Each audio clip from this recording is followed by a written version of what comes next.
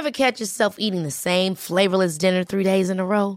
Dreaming of something better? Well, HelloFresh is your guilt-free dream come true, baby. It's me, Keke Palmer. Let's wake up those taste buds with hot, juicy pecan-crusted chicken or garlic butter shrimp scampi. Hello Fresh.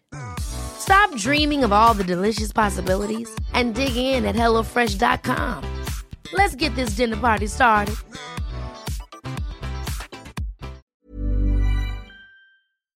Hey everyone, David Kern here. Welcome to Close Reads. Before we get into the show today with our special guests, Karen Swallow-Prior and Joshua Gibbs, who are joining Heidi White and I for our discussion of Frankenstein, I wanted to remind you about how you can join the conversation. Head over to Facebook, search for Close Reads in that search bar, and you can join the conversation over on the Close Reads podcast discussion group. And over on Instagram, you can follow us at Close Reads Podcasts. We also have our newsletter, which is closereads.substack.com. And we have bonus episodes and some sweet show swag over at patreon.com/closereads, where we are currently discussing Crime and Punishment a little bit at a time. The Close Reads audience is the greatest audience in the podcast world, and we're thankful you've taken the time to be a part of it. So thanks for that. Thanks for listening. And with that, here is today's episode. Hello and welcome back to Close Reads on the Close Reads Podcast Network. I'm David Kern, and we are here to discuss Frankenstein, as we have been the last few weeks. And when I say we, I mean myself and Heidi White, of course, but then also our good friends Karen Swallow-Prior and Joshua Gibbs. Karen, welcome back to the show. Great to be with you. Josh, welcome back as well. You're in Idaho. You were up early to join us, so thank you for that. Absolutely. And Heidi, welcome back as always. Thanks, David. You're the best. Wow, that is very kind. Okay, so we're here to discuss Frankenstein. As I said, we're on to Volume 3, and we're going to discuss chapters 1 through 4. And Karen, I was wondering if you could give us a little bit of a summary. So as we noticed on the Facebook group, lots of people just read this right away. They read the whole thing in one or two sittings. They got very excited by it. They finished it, and now they've been finished for a few weeks. I know that some of you may have been doing that as well, Heidi. And So I figure let's go ahead and just kind of reset, make sure we know exactly what we're talking about this week. And if I didn't ask Karen to do this ahead of time, so I'm rambling now to give her a chance to get her bearings. No, it's great. And if I'm wrong, correct me, because I finished reading this a few weeks ago too, and now I've been immersed in other work. So this should be interesting. So this is we begin here. Wow. I'm usually so prepared. Is this where, so is he create? All right. I need someone else to do this. Heidi. Heidi's shaking her head too. We had Josh do it last week. Basically this section is the journey with Clerval. His father comes to him, Frankenstein's father comes to him and says, "Hey, we made a deal. You got to marry your cousin." And he says, "Yeah, but I want to see the world." So then he convinces his father to let him go on this trip with Clerval, and they go to all over Europe. They go to Holland, they go to England, and then they end up in Scotland, where he decides that he's going to, steal away and fulfill his duties to the monster to create the Bride of Frankenstein. As that's happening, he and Clerval split up. The monster appears to him, and that appearance causes Frankenstein to give up the work. He decides that it's kind of been bothering him the whole time, but then once he sees the monster, he decides, I can't do this. So he rips up the Bride of Frankenstein mid creation, and the monster then, of course, it's not really the Bride of Frankenstein. I know it's the Bride of the Monster. I'm just going with the movie. But then the monster follows him, and he kills Clerval and leaves his body, and then essentially frames Frankenstein, who then spends a bunch of time feverish in an Irish prison. But then there's the magistrate who takes kindly to him, writes a letter to his father, and then helps him get free. And the section ends with him and his father on their way back to Geneva. I think I about covered it. It all happens in such a short space. That's why I was so afraid I was going to go too far and say too much. It's fast. Gotta avoid those spoilers. Yes. Yeah. Well, I don't know. I feel like I like to do that. Avoid it. Yeah. Okay. So Karen, just before we started recording, you mentioned that this section for you might be one of those sections that you were wondering how people who have never read the book before would take it, because it seems like a big shift. And then I commented that for me, in some ways, it was one of the more enjoyable sections as someone who hasn't read this book in a very long time, like 15 years or something, that I enjoyed it. But I also think that might have been just because of how quickly, how rapid the pace is, and how, for me, one thing I was noticing is many of the things that we were discussing in this section, or throughout the book so far, are coming together in this section. Some of the comments on romanticism, for example, become very clear and direct. The differences between how Clerval sees the world and how Frankenstein is seeing the world as they're traveling. And so a lot of things that we have discussed have, started to come together for me. But why do you feel like it's so different than the rest of the book? Why do you think that maybe it's a departure compared to what we've been reading so far? Well, I don't know if it's a departure, but I think what I just, I always feel a sense of surprise when Frankenstein is arrested. The whole scene where, I don't know why it just seems set up in a way that it's quite dramatic, and that, of course we're supposed to expect by this point, I think, all of Frankenstein's loved ones to be killed and for him to be chased by the monster. But for some reason, the way this is narrated, the way it's set up, it just still kind of takes me by surprise. Maybe I'm just naive. And even though I know it's going to happen, just that not only is Clerval killed by the monster, which I guess isn't that surprising, but the way that Frankenstein is framed for the murder seems in some ways that's one of the most frightening parts so far, because imagine being accused of a murder and all of the circumstantial evidence points to it, and you're alone and you're in this strange country and you have nothing, everything points to your guilt. And I don't know, that just seems very frightening to me. So I think there's a claustrophobia to those chapters too. Yes. About the prison. Yes. Josh, this section is bracketed by Frankenstein's and his father, conversations between Frankenstein and his father. And you've spent a lot of time referencing his relationship with his father throughout the last several episodes of this podcast. And you pointed out that there is a important conversation with his father as Frankenstein is gearing up to go on his excursion. And I would love to hear from you on this, because this is something that you've been really keyed in on, that relationship with his father, in a way that I didn't notice when I first read it. Yeah. So I was wondering if you could, take us through this, what you're thinking here. So if we could all look at chapter 1 in volume 3. And this is the conversation that Victor and his father have that lead to Victor and Clerval leaving.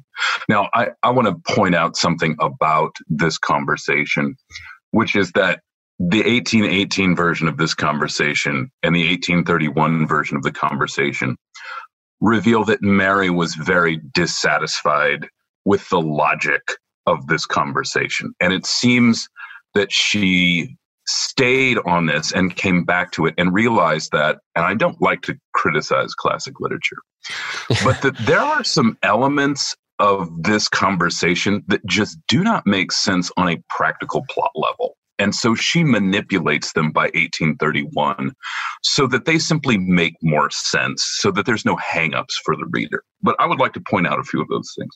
So, first of all, Victor's father comes to him and says, "Do you really want to marry Elizabeth?" This is one of two conversations that begin, "Do you really want to marry Elizabeth?" Victor has the perfect out in both of these conversations.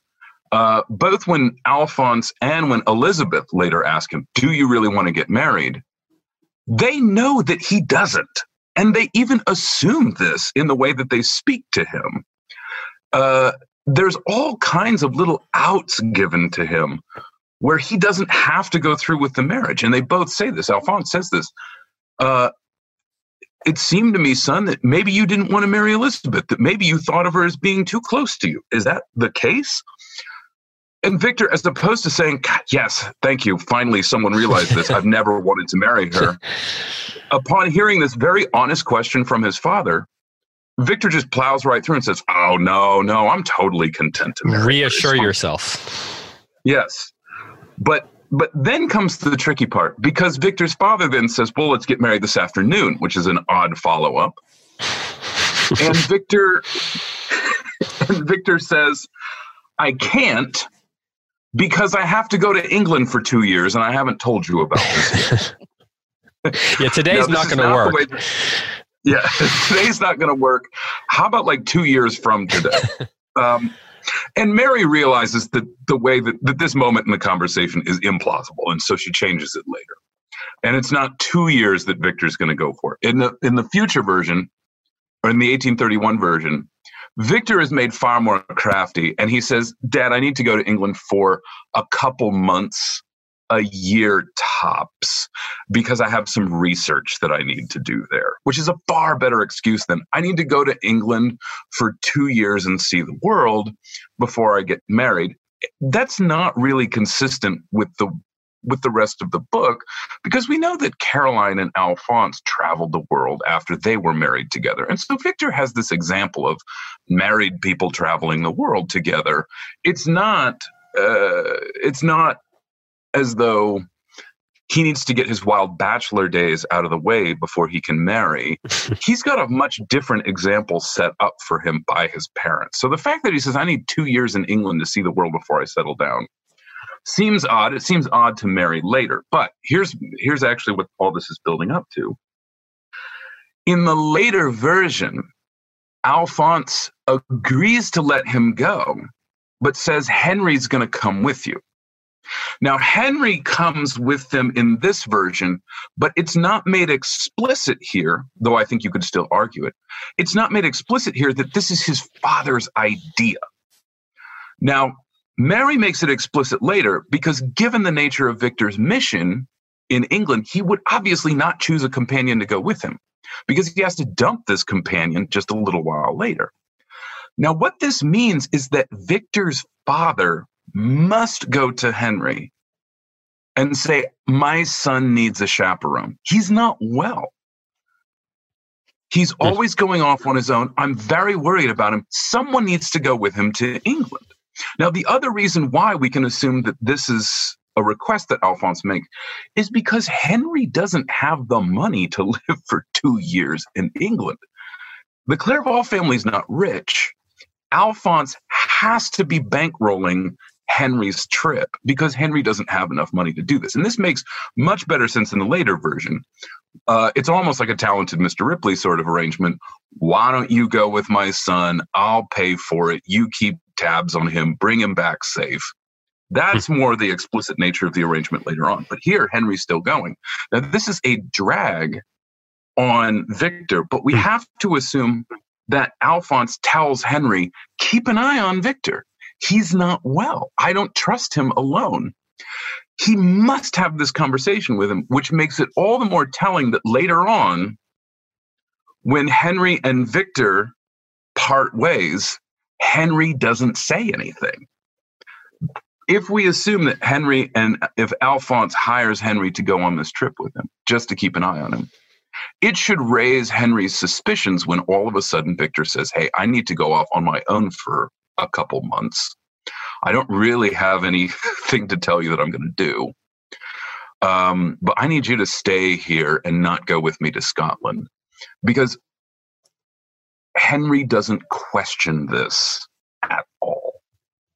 He says, "Well, I'd like to come with you." But Henry just goes along with Victor's request to go off on his own, more or less the way that his father does. And so all of this to say, to bring this back to a comment I made a couple weeks ago, no one's being honest with one another. No one's asking very difficult questions of one another.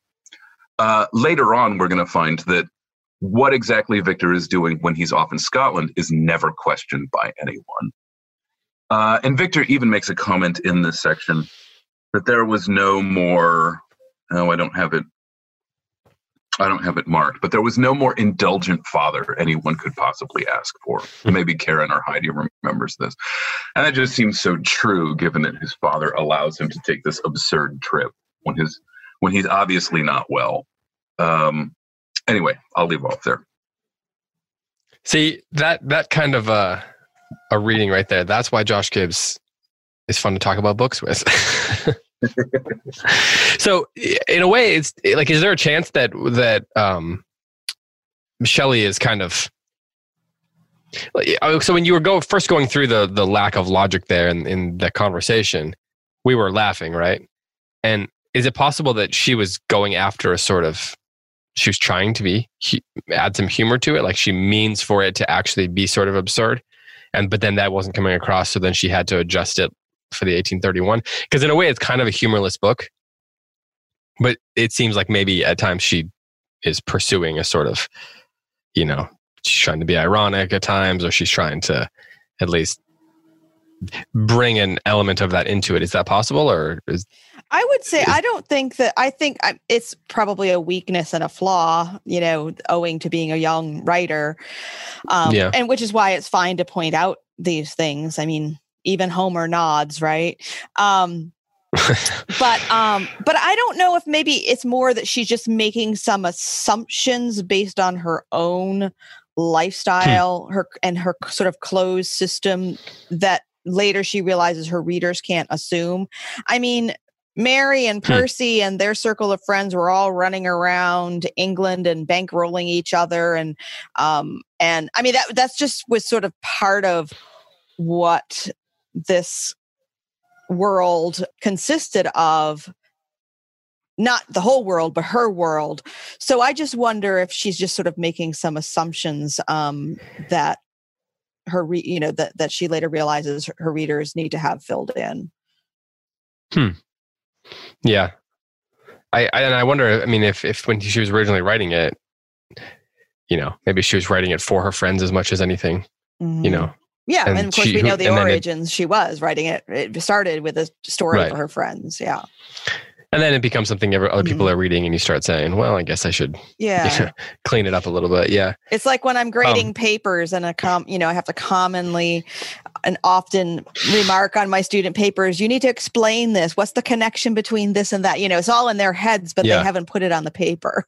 Yeah.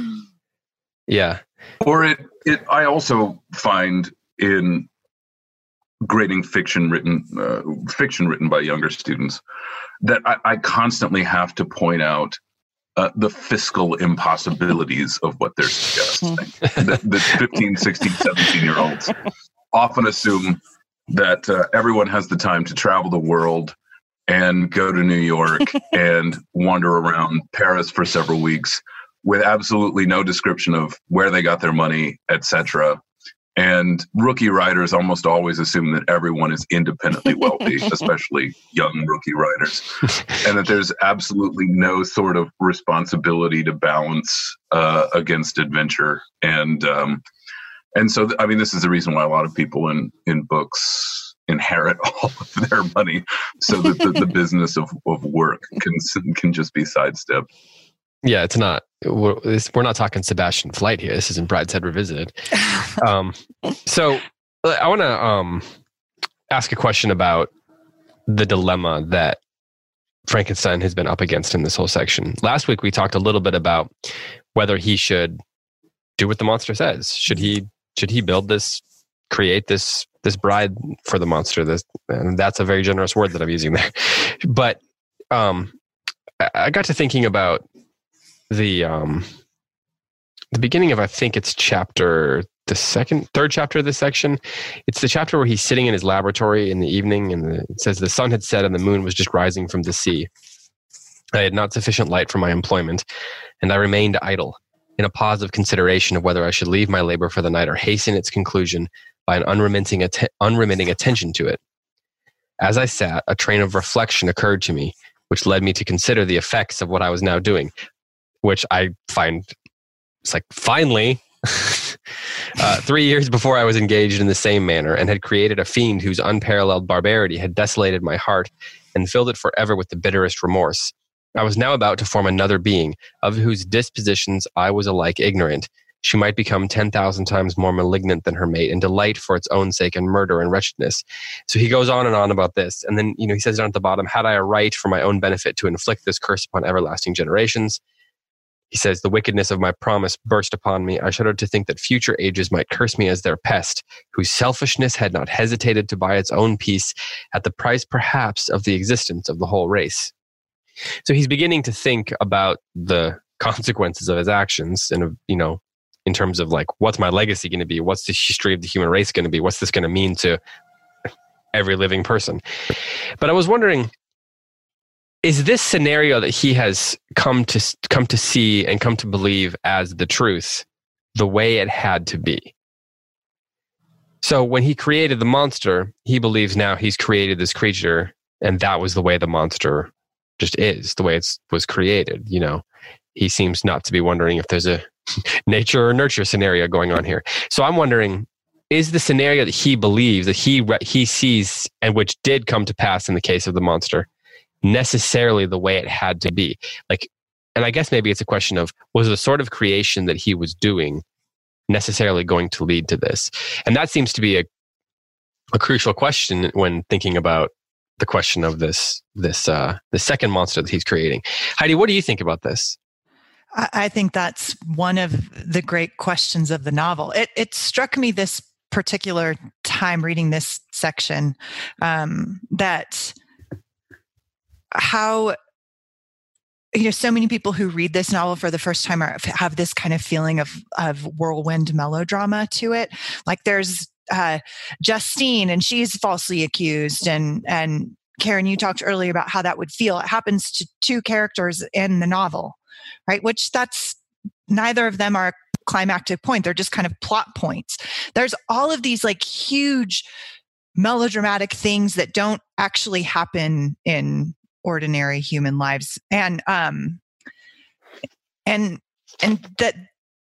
that is in some ways perhaps evidence of the level of development of its author, and the form of the romantic novel and all these things. I think what's brilliant about this novel is the underlying, the things that aren't said, the subtext, not necessarily the big plot points. But I think that what you're saying is kind of the whole point. If, as Josh said last week, if the creation of the monster is fundamentally an act of impiety, then it's a monstrous thing to do. It's born out of monstrosity and distortion, and it will thus necessarily create devastation in the world.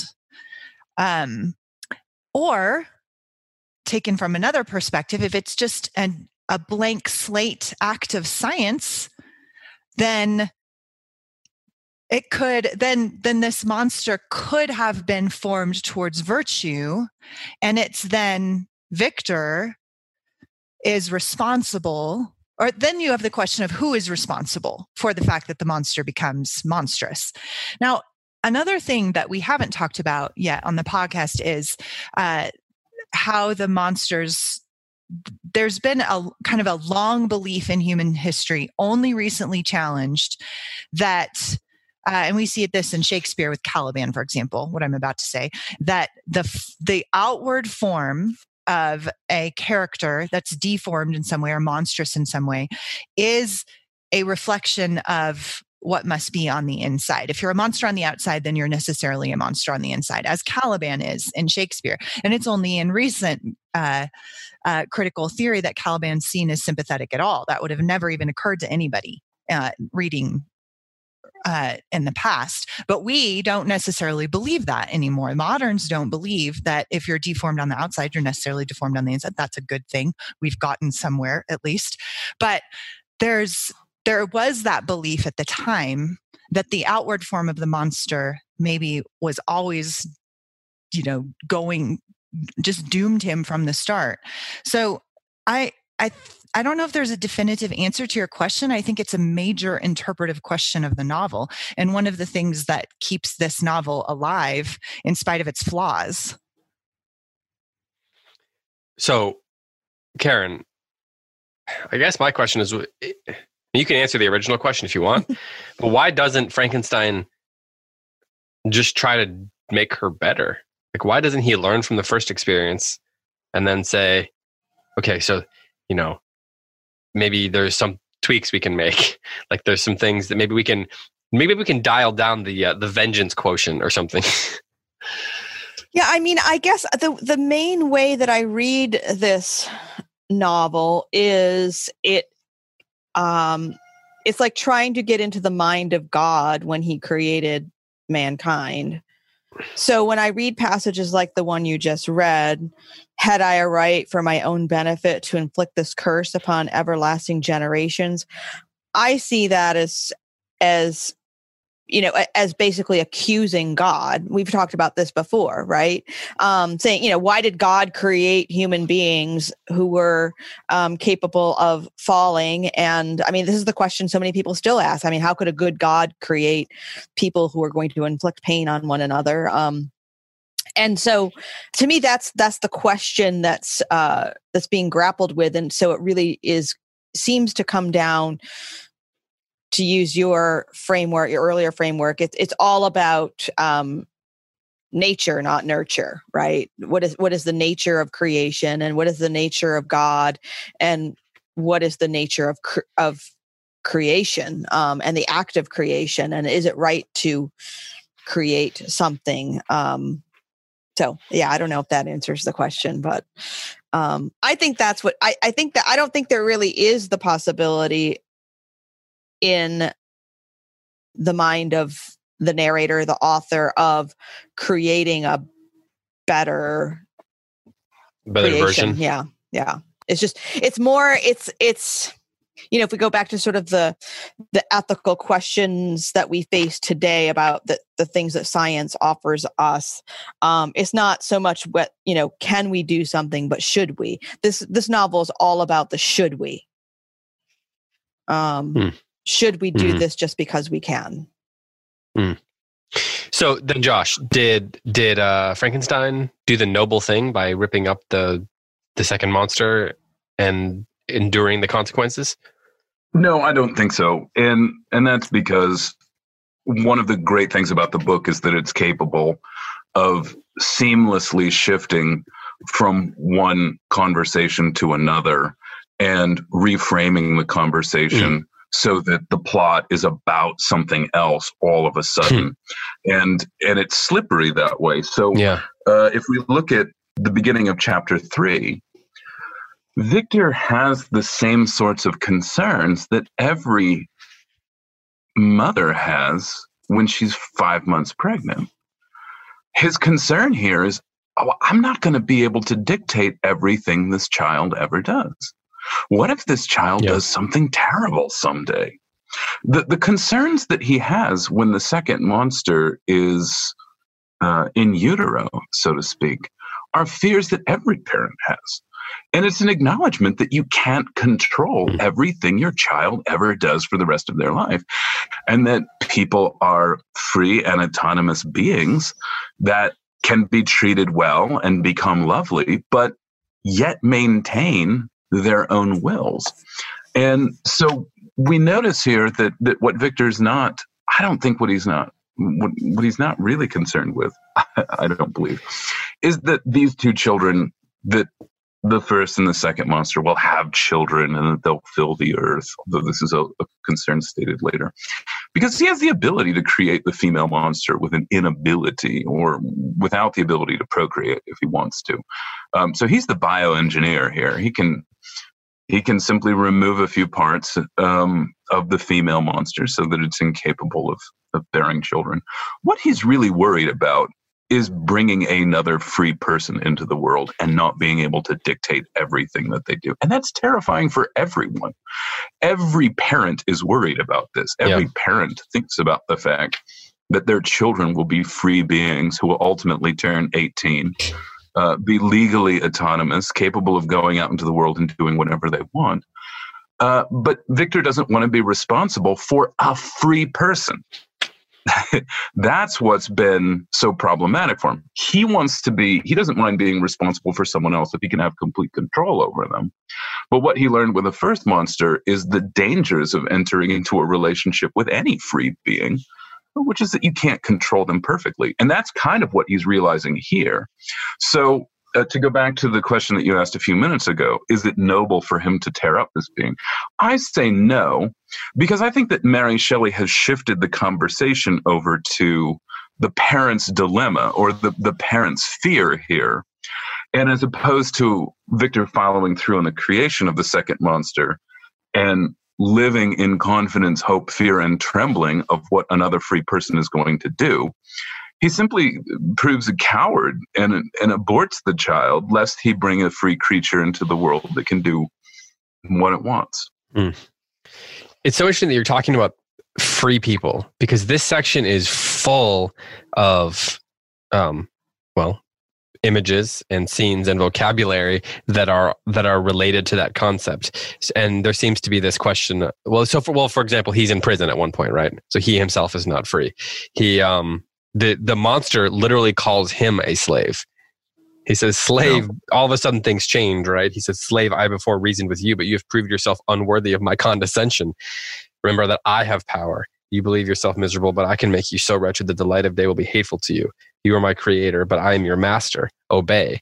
And then in the next section, at the very next, his response is, shall I in cold blood set loose upon the earth a demon whose delight is in death and wretchedness?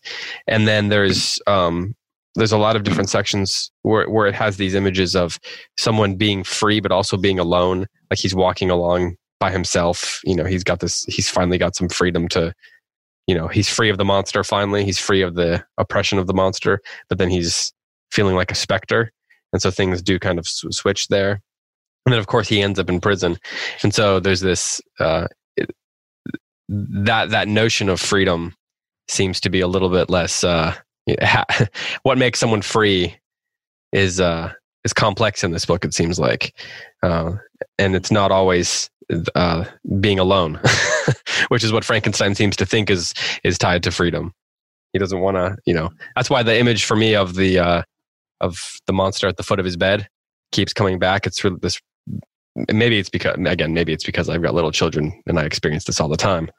But that image is very. It's just been really profound, and while it's an image of like not being free, it's kind of an image of you're not free to do whatever you want. You're not free to sleep through the night.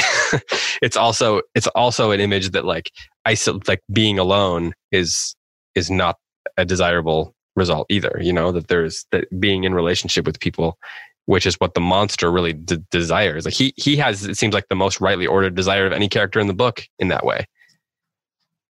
I think that's insightful, David. And what you've just said about the monster having a rightly ordered desire. And although maybe that's too strongly put. That may be too strongly put. What you said was the most, which in a book of such disorder, that's still not a very high bar. So, fair. But he wants a life companion, which is exactly what Victor is always trying to avoid. Always. He does agree to marry Elizabeth, but he asks to leave. And then the next action that he takes is to destroy a female. And I think that is compelling. And there's a lot of scholarship on this particular question of the abortion, kind of the conflation that Victor takes here of all the women in his life. When he has the ability to create, he's taking upon himself the role of a female, right? That's a power given to women by God, not to men. He takes it for himself and then he destroys his creation. And that is he's not only then taking the form of, to go back to Paradise Lost, he's not only being Satan here, he's being like the anti-Adam and the anti-God, all in this moment. And with his creation standing there watching him do this, So in every way, there's just this diabolical, infernal reversal of what it means to create, what it means to love, what it means to have relationship and human connection with anybody. By tearing up the female monster, he is committing an act of profound impiety, whereas he thinks he's trying to make some kind of claim that he's fixing.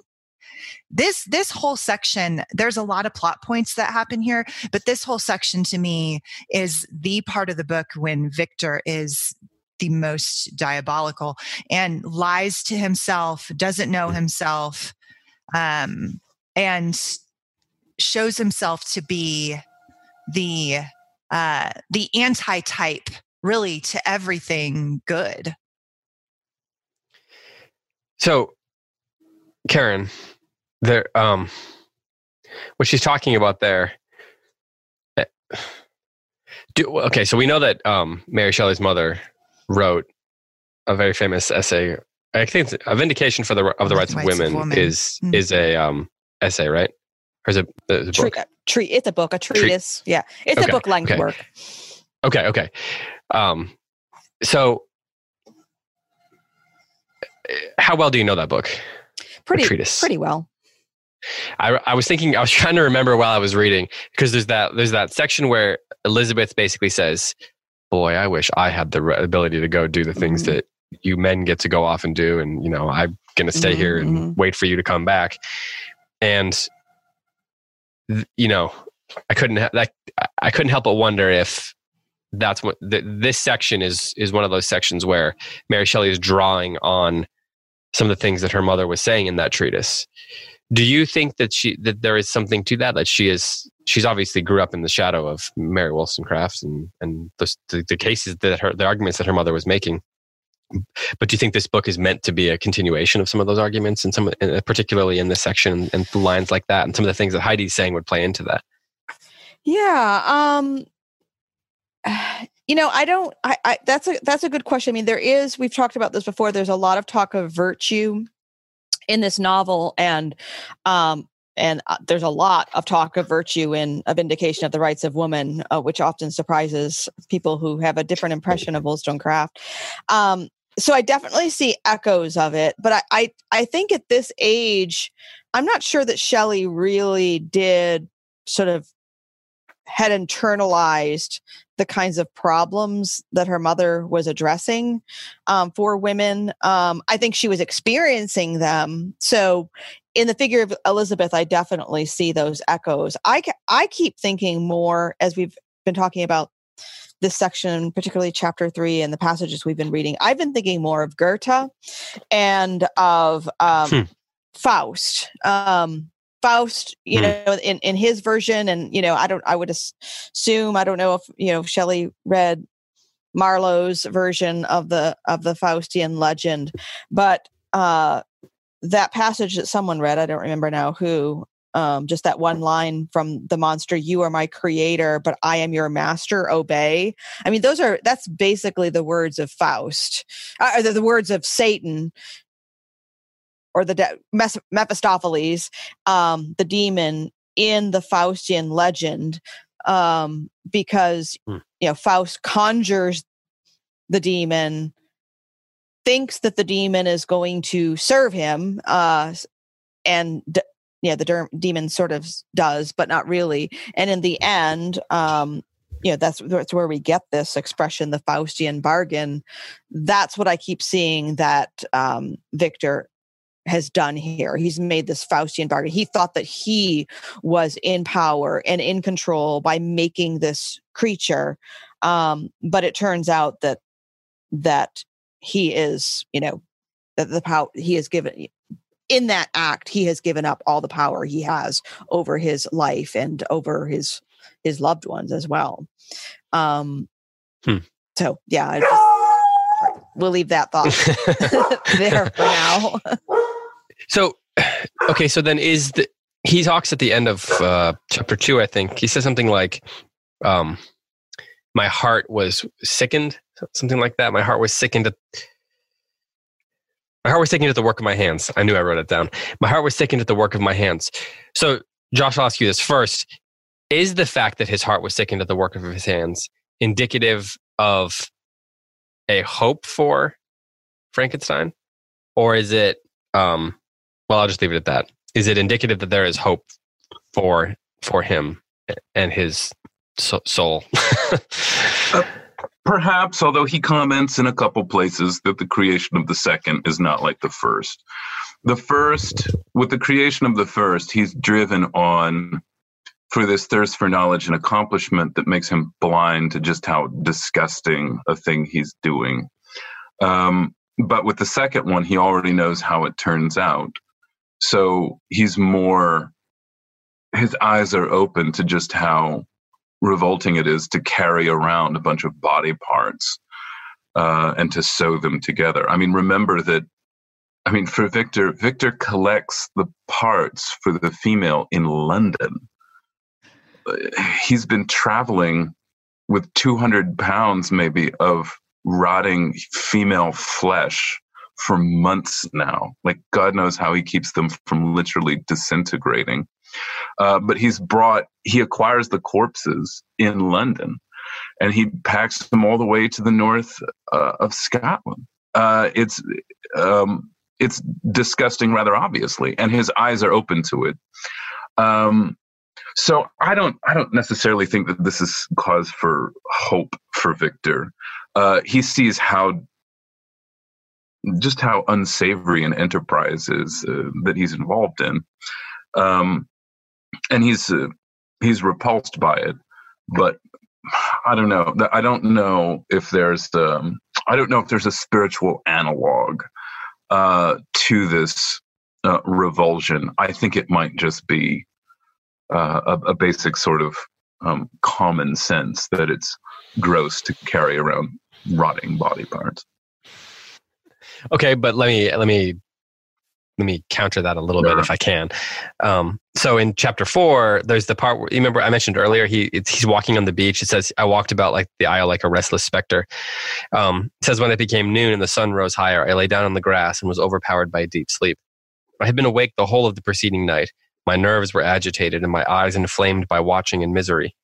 The sleep into which I now sunk refreshed me, and when I awoke, I again felt as I belonged to a race of human beings like myself, and I began to reflect upon what had passed with greater composure. Yet still the words of the fiend rung in my ears like a death knell. They appeared like a dream, yet distinct and oppressive as a reality. So he talks about how he's awake, and then on the next page, at least for me, it says, but now I felt as if a film had been taken from before my eyes, and that I, for the first time, saw clearly. So then my counter question, I suppose, maybe let's just call it a clarifying question. I don't really want to get into a debate with Josh Gibbs about Frankenstein. I'm never going to win that one. But let's call it a clarifying question. Is this then him not seeing himself clearly the way he thinks it is, or is it actually evidence that he is changing in some way? And I at some point, I'd be very curious to know what you guys think of the number of times that he falls asleep in dreams in this book and what that might mean. Yeah. But let's just start there, I guess, with my first question there. Is this him lying to himself, or is this evidence of actual change? I don't know what film passes from his eyes. I don't know what kind of realization he's claiming to have here, because in this moment, first of all, I don't believe that he actually interprets the monster's threat as against himself. I'm pretty sure that Victor knows from the moment the monster makes the threat who the real recipient of the monster's promised violence is. I'll be with you on your wedding night. There's no way Victor interprets this as a threat against himself. And I think the threat is actually rather convenient, that once we know that the threat is against Elizabeth, it's very convenient for Victor to misinterpret it, because then the monster takes care of Elizabeth so that Victor doesn't have to. Victor can get rid of the Elizabeth problem without ever having to let anyone down. He simply needs to marry her and let the monster kill her, and then he can be done with her. So I have to jump in here. Can I jump in here? Because I seriously disagree here. So not to lose track of the question, but because I have written in my margin, this is one of the brilliant points, I think, of Shelley's narrative art. I've written misdirection next to that, because on that, he says, when Victor says, and then I thought again of his words, I will be with you on your wedding night. It then says, that then was the period fixed for the fulfillment of my destiny, and that hour I should die and at once satisfy and extinguish his malice. Like, I think Shelley has brilliantly misdirected us so that what the monster actually does, I guess we're past the spoiler point, is a surprise to me anyway, when I remember reading it and just I being surprised. I don't know. I was surprised. You thought the monster had turned his attention to Frankenstein, and then when he uses Clerval again. Right. So anyway, so I think Victor really did think that the monster was after him. So go ahead, Josh. Go ahead, Josh. Well, it could work both ways, I suppose. I don't think that the audience is supposed to believe it. Well, I did. Well, and maybe one of the most, if you want to know if you're reading a horror novel or watching a horror movie, you only need to ask yourself whether there's always a question that you ask while watching a horror movie, which is, how could you be so stupid? That's the question right. That lets you know what kind of story it is. Because in horror stories, generally speaking, it's always some very foolish mistake that trips up anybody as they die. Don't go in the basement. Don't go in the basement, right. Why are you going back there? Right. Or 90s slasher films, some girl watches all of her friends get killed over the course of a week, and so she decides to spend the night alone in a house with the door unlocked, and there's a creaking down the hallway, and she's brushing her teeth in her nightie, slowly pacing down the hall, saying, "Who's there?" And you're saying the whole time, "How could you be so stupid?" So maybe Shelley wants to draw this flabbergasted reaction out of us. How could you be so stupid? But on the night in question, and maybe we should save this for when we actually get to that portion of the book. In the night in question, Victor basically abandons his new wife to go hang out in the hall. And it's all so terribly, as soon as we recognize that Victor doesn't want to marry Elizabeth, it's all very convenient for Victor to get rid of her. So then why does he lie to... I just dropped my pen. I was going to write a question down. So why then does he lie to his father with so much, I don't know. So aggressively, So there's so much on the line, and then he really doubles down on it. He says, he says, "My dear father, reassure yourself. I love my cousin tenderly and sincerely. I never saw any woman who excited as Elizabeth does. My warmest admiration and affection. My future hopes and prospects are entirely bound up in the expectation of our union." So he doesn't just say, no, it's fine. Right. He's like, he pretends he's really into this concept. Right. So why does he lie with such, it's almost aggressive? He doesn't, if I was his dad, I'd be like, he doesn't want to give his father any bad news. And this is the way that all the characters in this book work. They don't want to ask difficult questions of one another, and they don't want to give bad news to anyone. No one wants to confront anyone.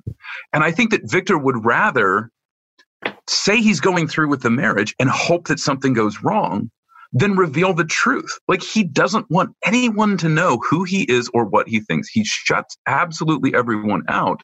And so when he's given this honest question, do you want to marry your sister, or do you think that's gross, like most normal people would think? As opposed to revealing something about himself, he just retreats back into lies so that no one really knows who he is or what he thinks or what he does. Consider what a mystery he is to his family. He leaves for months and years and weeks and months at a time, has very little to say for himself when he gets back. No one ever asks him what he was doing. He doesn't offer any information. And anytime, on any rare occasion that someone asks him to be honest, he immediately evades it. No one knows who he is. He's this black hole in his family. He's this black hole of information. No one has any idea who he is, and he likes it that way. He doesn't want anyone to know who he is. Okay, I just figured out what this novel is about. Oh, all right. Well, let's just end right there. Say it, and then we can go. Is it about Enneagram types? No, sorry to say no. It's a novel about agency, and it's thinking about this new kind of agency that is part of the modern self,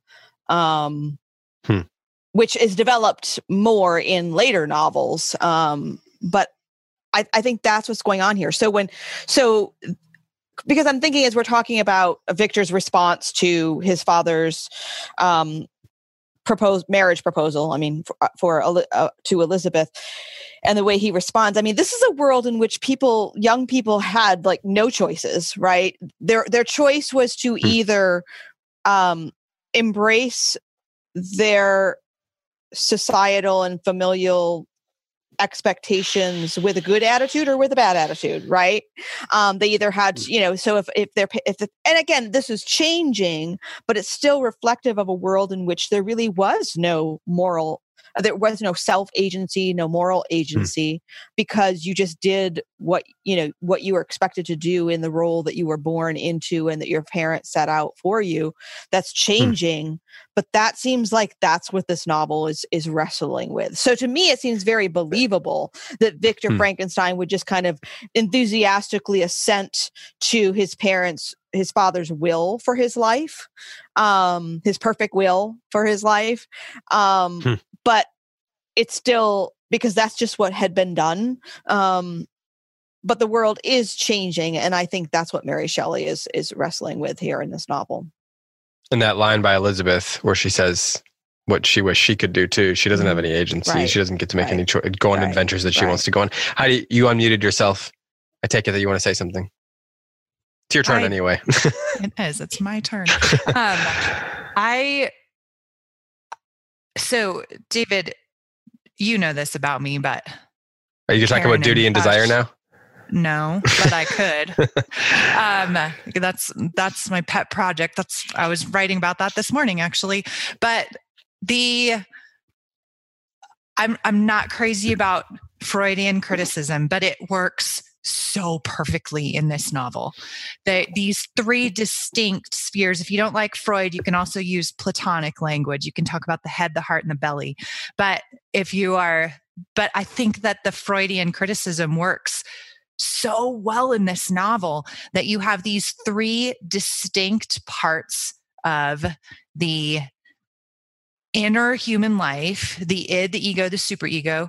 And if the monster is the id, these like dark, demonic, diabolical instincts to destruction in the world that must be trained. And I think that's where the education piece comes in, that the id can only be tamed by the active participation of the ego and the superego. The ego being what Victor would represent this, right? The desire to fulfill his own potential. We still call that the ego, right? We put in a negative term on that, right? We say someone's egotistical, but what we're saying is they believe in their own, they want to achieve greatness in some way. And then you have Victor's father, the superego, who's always just telling him the nice, good, moral thing to do, right? So, but there's such distinct spheres in this novel. There's no, as Josh keeps pointing out, just rightly, there's no union, there's no communion within these three distinct roles within this novel. Nobody's listening to anybody, nobody's learning from anybody. Each part is completely rejecting the other. So there's just this constant sense of fragmentation and centrifugal force. That's the one that goes outward, right? whichever one. The one like the spinning that spins outward, that forces disconnection instead of communion. And that keeps happening in this novel. And I think what you're saying, Karen, is so insightful, because that on this societal level, that I think it is about agency. It's about the exploration of what it means to make choices in isolation rather than in communion. And that's a very modern problem. And, but on the inner level, it also explores what that means internally for each of the characters. And we get the greatest glimpse of that, I think, into Victor, but we also get that with the monster. We never get it with Alphonse, right? Which, to use Freudian terms again, works perfectly, because the superego doesn't have a self. It's only just the conventions. And in order to achieve some kind of self, it has to be unified with the other parts of the soul.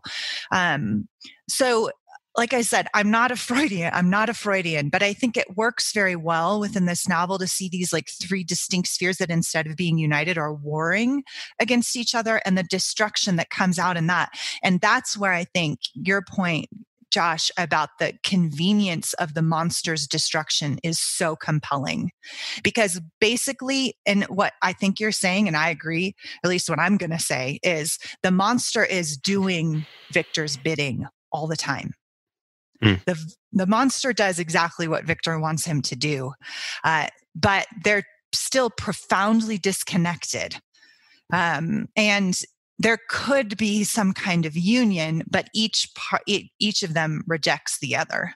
And I've always wondered when I've read this novel, could it be that the monster isn't even real and that it's just Victor's like shadow self? And that doesn't work within the plot of the novel, which I think actually is better, because it keeps those two, it keeps them distinct from each other. Oh, I think the book definitely wants you to question whether he's whether the monster is real. Karen, go ahead. You were going to say something? Yeah, no, I just wanted to kind of echo what Heidi was saying. I mean, we don't even have to go as far as Freud, although that is a helpful paradigm.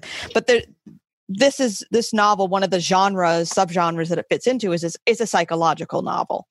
Yes. In general. And remember, the idea of psychology, the just a psychological understanding of human beings was new and also emerging at this time, tied into the whole idea of the modern self. And so that also is why the dreams are so important and prevalent, because it's a psychological novel written in a time when psychology as an understanding of the human condition was emerging. So okay, let's talk about the dreams thing. We'll wrap up here in a second, because I know everybody's got things to do. Before we get to the dreams thing, I have a quick comment to make on. I like Heidi's comment that the monster simply does Victor's bidding.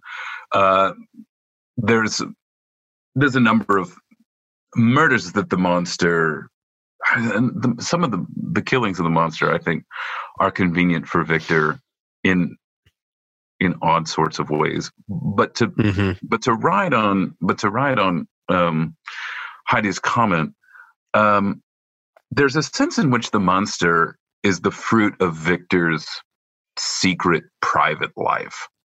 And another thing that this novel is interested in putting forth is the new possibilities of having multiple lives that emerge from city life. The city creates the possibility of someone having this well-cultivated, manicured, private other life, which you wouldn't really have in an agrarian society, in a society where everyone lived out in the open, where there was no place to hide, where there was no anonymity. But cities create anonymity. Anonymity creates the possibility of a second life. And so while Victor's in Ingolstadt, he carries on this nightlife, this second life, this hidden life. And the monster ultimately emerges from that. And in that way, it's maybe some analogs to Dr. Jekyll and Mr. Hyde, which is another story of a second life that emerges at night. But maybe another one of the great morals or points of the novel is that you can't keep your second life hidden forever. That your secret second life, the life that you think that only you know about, eventually sees the light of day. And the things that you've done in secret that you thought no one would ever find out about end up taking on a life and a mind of their own and slipping your grasp and getting out into the open. And so another way of reading the monster is simply Victor's second life out in the open, with the possibility of everyone finding out what he's been doing in private for years.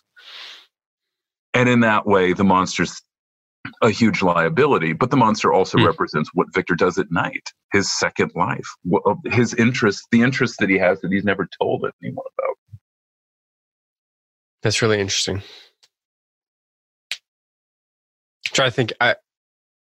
The section where he's he's living like in Scotland, and he's saying at the cottage, there's this bit where it's very counter to the Lacey's, but he's talking about how he rents a room and he kind of like, it's an unpleasant place. The door was off his hinges. It reminds me of some of the ways that the monster was talking about the cave that he was in.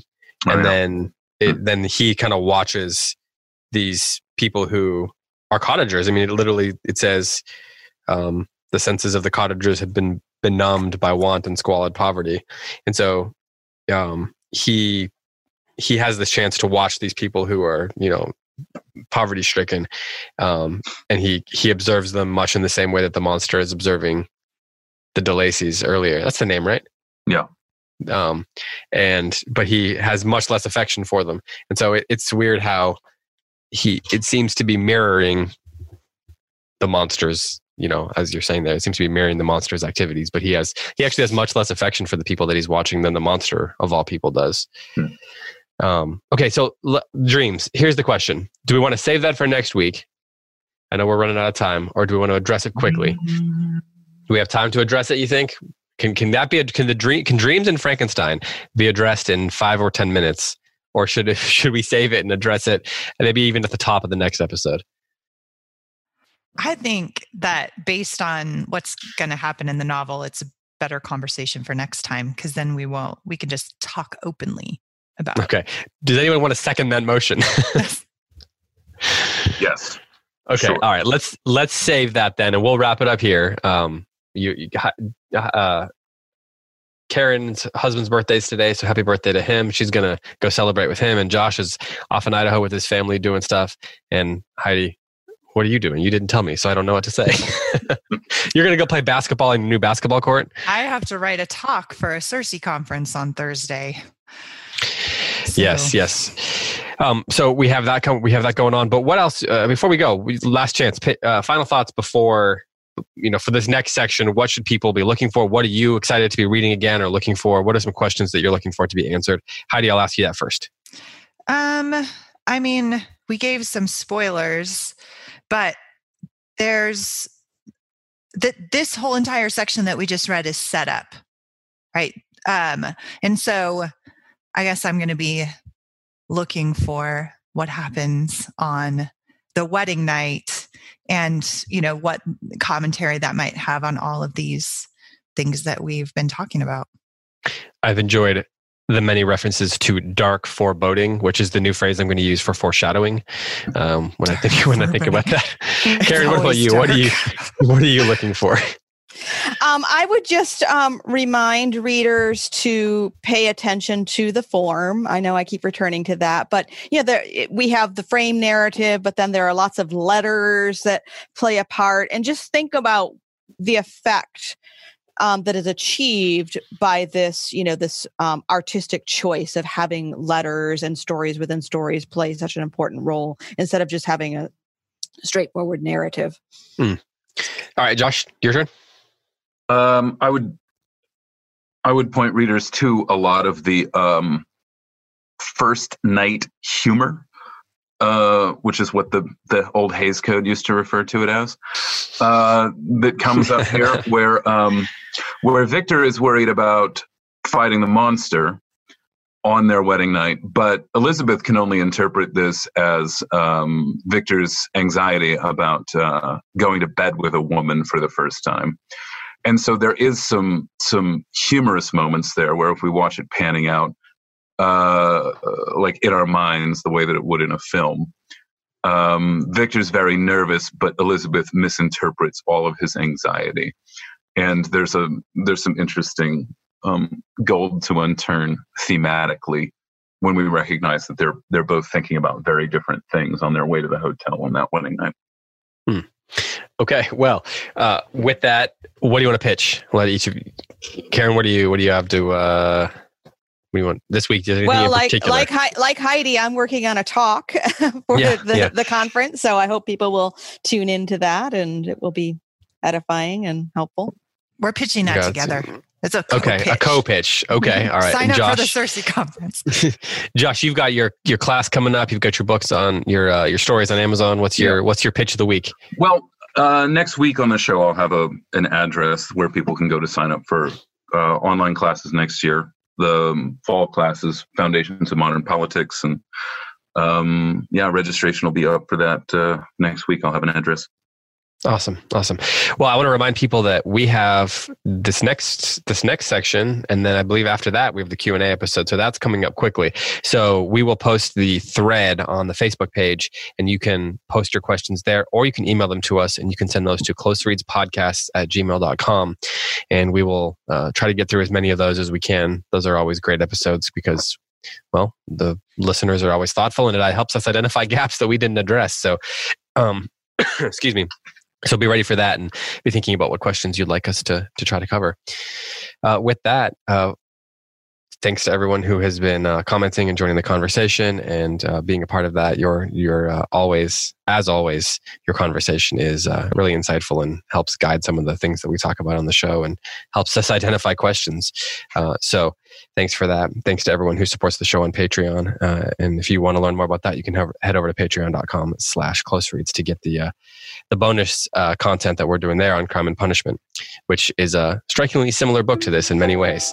It's an interesting, I was going to say double feature, but it wouldn't be a one evening double feature, but it's interesting books to read at the same time. So, all right. Well, with that, for Joshua Gibbs, for Karen Swallow Pryor, and for Heidi White, I'm David Kern. Thanks so much for listening. And until next week, happy reading.